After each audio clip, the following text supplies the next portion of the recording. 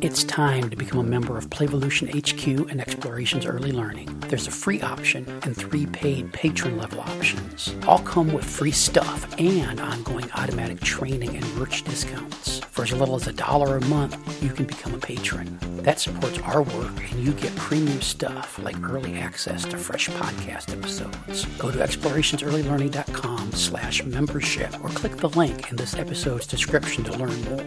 All the cool listeners are doing it. On with the show.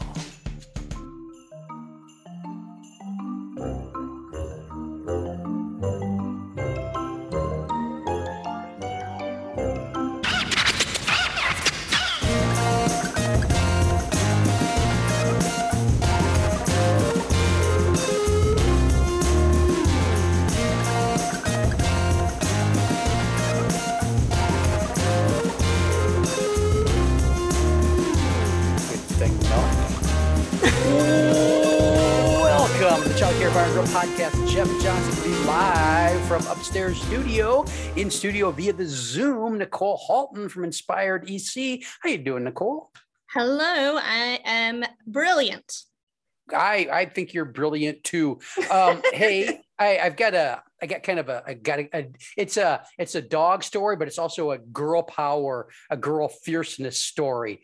So I'm out with Gigi and Slinky the other day for an early morning walk, and they're off their leash and running through this field, and Gigi takes off and comes running back proudly with a baby bunny in her mouth because baby bunny wasn't fast enough, and she gulps down the baby bunny because it's breakfast time, face first, and this isn't even the good part of the story yet, Nicole. No. And so we walk a little bit further, and there's just a little bit of upturned ground. Do you have moles? No, we don't have moles. Okay, so we got. But I know what a mole is. Yeah, they're like, they get their little flipper feet and they crawl under the ground, and they leave that when they're close to the surface. The it's kind of like Bugs Bunny cartoons where Bugs Bunny would tunnel. Okay, so there's a little ground there. You can tell there's a mole tunnel, and Gigi, she stops. And then she pounces forward on one of these little upturned dirt areas, and she digs a little bit, and she uncovers what is apparently a dead mole. Oh, covered in just hundreds and thousands of ants devouring its mole corpse. And so she uncovers this and picks it up and swallows it. Ants and all. I mean, she does this and she's smiling and she's got like some ants on her little dog tongue and everything. And then she turns around and pees on the remaining ants in this little hole that she just dug. So talk about girl power and fierceness. That's it's a real empowered dog. Oh my gosh. See, my dog, I used to have a dog, had a thing for, anything dead. And his on the beach, his best one was a giant rotten fish, that had washed up on the beach and he was probably only 3 months old or something. So he was a puppy at the time, and he got it in his mouth, and him and my husband had a standoff, and my husband's like, just hand it over. He's really calm. He's really gentle. He's like, just hand it over. You're not in trouble. And then he'd step closer and the dog just started swallowing it whole. Eventually he swallowed the whole thing, bones and maggots. And it was the most disgusting thing. And it's and now you've got to get back in my car and drive home from the beach. Dogs are gross. That's why I think your children need a new dog. No, I'm still looking. I look daily. I now have alerts set up on my phone that tell me when new dogs have been listed. And then I send them to my husband and say, what about this one? This one's cute. Nothing yet. Well, good. Well, because a few months ago you sounded dead set against it. So I was pretty against it, but I think I'm on the train now. All right. We've got to get him on there too. 6 months from now, there's going to be a new dog. We could have a dog. In the Halton family. So we're doing another episode in our math series. I want to spend a little bit of time talking about, we're talking pre-math, sending kids from the early learning programs off to school. We'll call it math ready. And I think another one of the big things they need to experience in their early learning settings is language development. Because if you're going to go to school and you're going to learn how to do those those cursed story problems, and you're going to learn how to use all the vocabulary of mathematics. You need a foundation in language. And so I don't know if everybody thinks about language skills as also being math skills, but I think they absolutely are. And so one of the things we can do in our early learning programs to make kids math ready is to make them, give them learning language rich experiences in their early days. Yes, correct. I agree. All right. Well, that's the episode. No, I think, well, for me, language skills are kind of everything skills. You know, I feel like they're one of those things that you really need language for so much of what children do, particularly when they go on to school. And it's not necessarily about having the biggest vocabulary or, you know, the best grasp on the English language. I haven't even got a good grasp on it right now. I can't even get a word out. But I think it's that recognition and understanding of language. It's like those basic things that we do through conversation with children. That's probably the biggest one for me, is conversation with children is like the biggest thing we can do for language development. If we don't talk to them, they don't hear enough language. I can remember hearing about a study, and I cannot for the life of me find it. But it was when I was at a conference a few years back, and they were talking about this study that had, you know, this direct correlation between the number of words that children heard and the I hate to use the words academic success, but, you know, that follow-on effect, like how there were children in, and it depended on socioeconomic areas and different demographics, but they had clearly shown that there was a direct correlation between children having kind of success at school and being, you know, lifelong learners when they'd had exposure to a huge number of words. Yeah. And it wasn't even about the quality of word, it was about the quantity of word. 50 million words in the first 5 years. And the kids who went off to kindergarten with those 50 million words in their life's history were more successful in school, more likely to graduate from high school, more likely to go to college, more likely to graduate from college. Some of those kids that had the 50 million words in their first 5 years started school with bigger working vocabularies than the parents of some of their peers who didn't have that language in their background. Yeah. And on to like you said, earnings as adults and everything. And so that language is vitally important.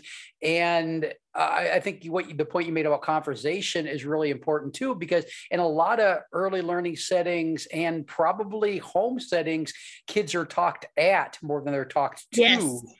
And that doesn't really give them an opportunity to practice the give and take of language, which is a big part of the process.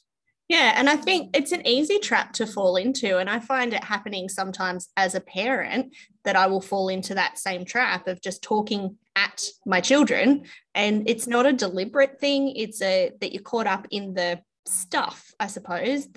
I need to make sure that everybody's had their dinner. I need to make sure that everybody's, you know, put their stuff in the dishwasher, that you've got your clothes on, that you've had a shower, that, you know, it's like going through the to-do list. And so there's directions. It's a lot of commands and directions rather than opportunity for actual conversation. And then when they try and give you the conversation, it's like, don't back chat me.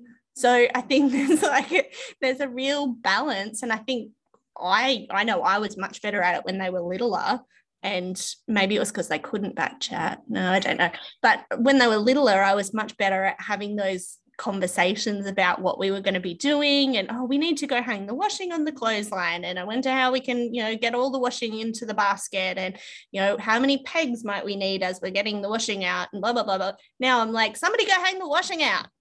Like, done. That's it. It's like, as they get older, it's like, oh gosh, that conversation, you know, in some ways it increases, but in other ways it becomes more directive and commanding. And I think you need to stop and go, okay, we're not just like ticking off a to-do list. We're actually supposed to be engaging as human beings, because otherwise what I see happening, and I know even sometimes because we're so busy. We've got, school things on and, sport and all sorts of stuff that the other night, I think we finally had no children present. They were all off doing things. It was quiet. And I looked at my husband, I'm like, I don't even know how to begin a conversation. Maybe I should just tell him to do something. Go and pack the dishwasher. Go and do something. Because we get into that, like, I don't know, it's routine talking at rather than talking to. And I think you have to train yourself back into talking to or talking with rather than talking at. See, that was a lot of talking at. Absolutely. Hey, listeners, I gotta pull back the curtain on podcasting for a moment, and applaud Nicole on becoming a professional podcaster, because during that last sentence that was about 3 minutes long, I got up, left the room, went and got some ice to freshen up my drink, and came back, and Nicole didn't miss a beat. She didn't didn't flinch when I got up and left. Didn't have. No. I mean, if I wasn't pulling back the curtain and telling you now, you would have never known it happened. But that's some professional, podcasting that your listeners are getting right now. That was delightful, Nicole. That was really is. I told you I can talk with a mouthful of water, marbles underwater, didn't I? I can just keep on going. And so, and you can, and that's good. I think another way we help them build language is by getting the hell out of the way, because it turns out that real child-led play is a great opportunity for language development. When we step back and let them create their play universes and do all the preparation and all the bickering maybe that goes with it, that's a great opportunity to practice language skills, the give and take of conversation, to introduce and practice using new vocabulary, and on and on. And so it might not seem like it, but one of the biggest things we can do to help teach language is to not try to teach language and get out of the way and let it happen. Yeah, and I think that's it. It's not so much that we need to actually teach language to children. It's just that they need to be exposed to language and to have the opportunity to naturally have it emerge as they need it. And it's kind of like, when children are learning to write, most children will learn to write because they've realized that actually that serves a purpose. I want to do something. I want to communicate something. And so being able to make those marks on that page is going to help me communicate that. And so it's the same, I think, with language development. It's like, if I have enough words, I can communicate what's going on. And it's funny, it makes me think of my son when he was, I don't know, it was about probably 18 months old, I suppose. He might have even been a bit littler. And we were at the shops, and he'd always been, and still is, a very verbal child, and had a lot of vocabulary, and a lot of vocabulary that was, beyond what I would have expected, just random things he'd say. And we were at the shops one day, and he was having one of those typical kind of toddler moments of, complete and utter meltdown on the floor. But as he was melting down on the floor, he was like virtually narrating the whole thing. And he was like having this full-blown conversation with me. And this lady said to me, he's far too old to be, having a tantrum on the floor. I'm like, lady, he's only 18 months old. And she's like, not when he speaks like that. And I'm like, well, that's how he communicates. But he also communicates with, I'm having a big meltdown like a typical toddler. I said, so, and because she was kind of, I think there was that assumption that, and I think we say it a lot about language development, that, children have meltdowns or tantrums because they don't have the language to communicate what they need or what they want. Sometimes I think they still have the language. It's just that that's developmentally appropriate, but they're also practicing what that language can do and how that can help or hinder the whole situation. I think so much of language is experimentation. Yeah. And I've just thought, I've met plenty of adults who have sufficient vocabularies and still have a meltdown. Who still have meltdowns. I mean, it happens, and then we get all up in kids' grills when it happens to them. But I know plenty of 45-year-olds that it happens to as well. So maybe we give the kids a little bit of a break when it comes to that kind of thing. And one of the other things about, the importance of that vocabulary is because when they do start formally learning mathematics, the better your language skills are, the better your vocabulary is, the more precise and relevant questions you can ask, and the better you understand what's being explained to you. And so it's really giving kids a head start, helping them build their vocabulary skills in the early learning years. Well, and I think even some of those concepts, like those mathematical concepts that we don't even really pay a lot of attention to, like when children start to distinguish between, over and under, and, big and small, and then to realize that there's a whole bunch of other words. It doesn't need to be just big and small, but there's like enormous, and there's huge, and there's tiny, and there's, all these other words. And so we've got this big vocabulary, then we can start to understand concepts in completely different ways. It's not always just two things, but there's a whole range of things, and I think having a stronger vocabulary enables children to be able to receive that information and make sense of it so much better. Yeah, you can think more precisely when you have a wider vocabulary. Yeah, absolutely. It just gives you more range, I suppose, and things. And like I think you said before, being able to solve some of those kind of, a lot of the math problems that children will face early on, and that math learning is through story and through, Sally has 5 apples, and then Fred comes over to play, and she gives Fred an apple, and how many apples does Sally have left? Kind of, those story problems. And I think when we have that language to be able to comprehend that whole scenario, you're not looking at isolated bits of information, you're actually putting a story together. I think having that language development is important for being able to put a story together and make sense of that. Why are there tiny little rainbows swirling on the wall behind you? I don't know. Why are there? Where? I can't even see them. I don't know. There's a crystal that hangs from the window. Okay, well, the crystal hanging from the window is reflecting onto the wall behind you. And I can't even see it. I can't see it. Making random little prism rainbows. Yeah. Yeah, that's what it is. I wondered why your face had gone like that, because I'm like, am I saying something that's like really, really off base here? What's happening? No, I just saw a rainbow distracted by the crystal. And then another piece of the language is the whole written language thing, because I mean, if they're going to do math, they're probably going to need to write, and so that it requires building the fine motor skills and learning to differentiate between positive and negative space, and define that this little squiggle means something. 3, and this little squiggle means something else. And so there's that side of the language development that becomes an important part of the pre-math too. And so providing plenty of opportunities for them to hold writing utensils and scribble and draw and those kind of things is important as well. Absolutely. I think it's, all of those language skills are just so necessary. As I said before, I think they're just necessary for life and for everything that we do. But if we want children to actually kind of make sense of math, and I think that's one of the biggest problems with math as we teach it to children once they get into school, is that it's often math in general is often quite abstract. And I think if we want it to be something concrete, then they need to have language skills to be able to kind of pin it down and make sense of it, like those stories or, those sorts of problems where we actually need to be able to put words around that, or, whatever that looks like. And it occurs to me too that I guess we've been talking about language for about 20 minutes now.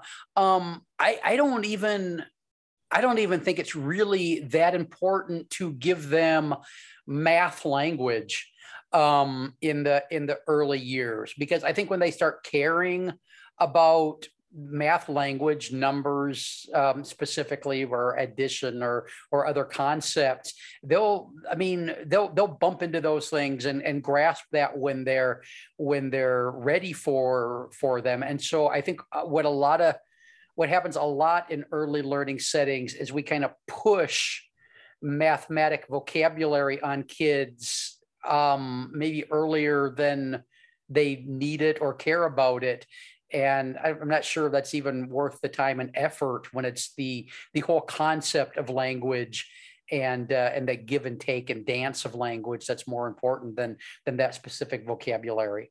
So what you're saying is I don't need to teach the 3-year-olds what a hypotenuse is? Probably, except that it's really fun to hear 3-year-olds pronounce the word hypotenuse hypotenuse. or rhombus. Rhombus.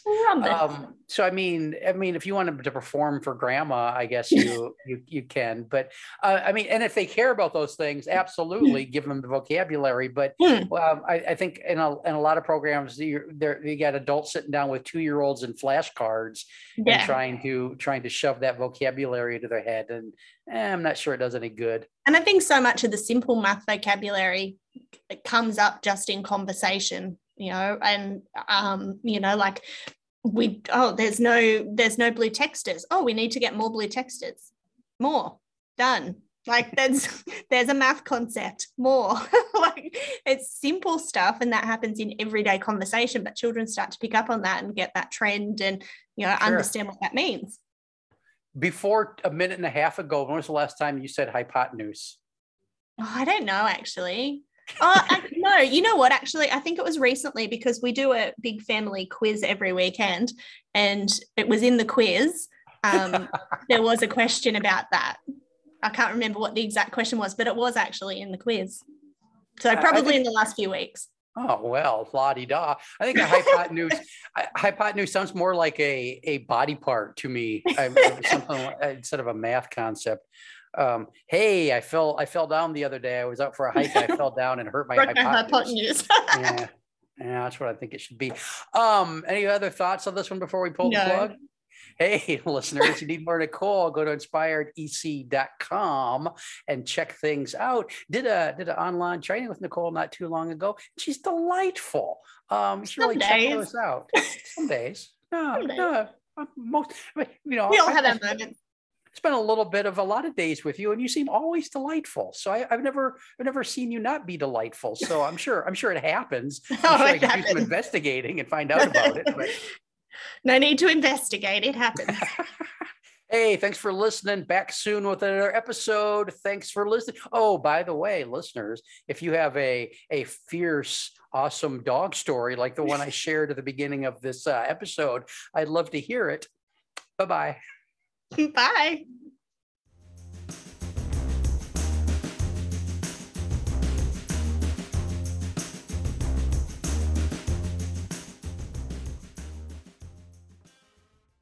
This has been an Explorations Early Learning Upstairs Studio production. Oh.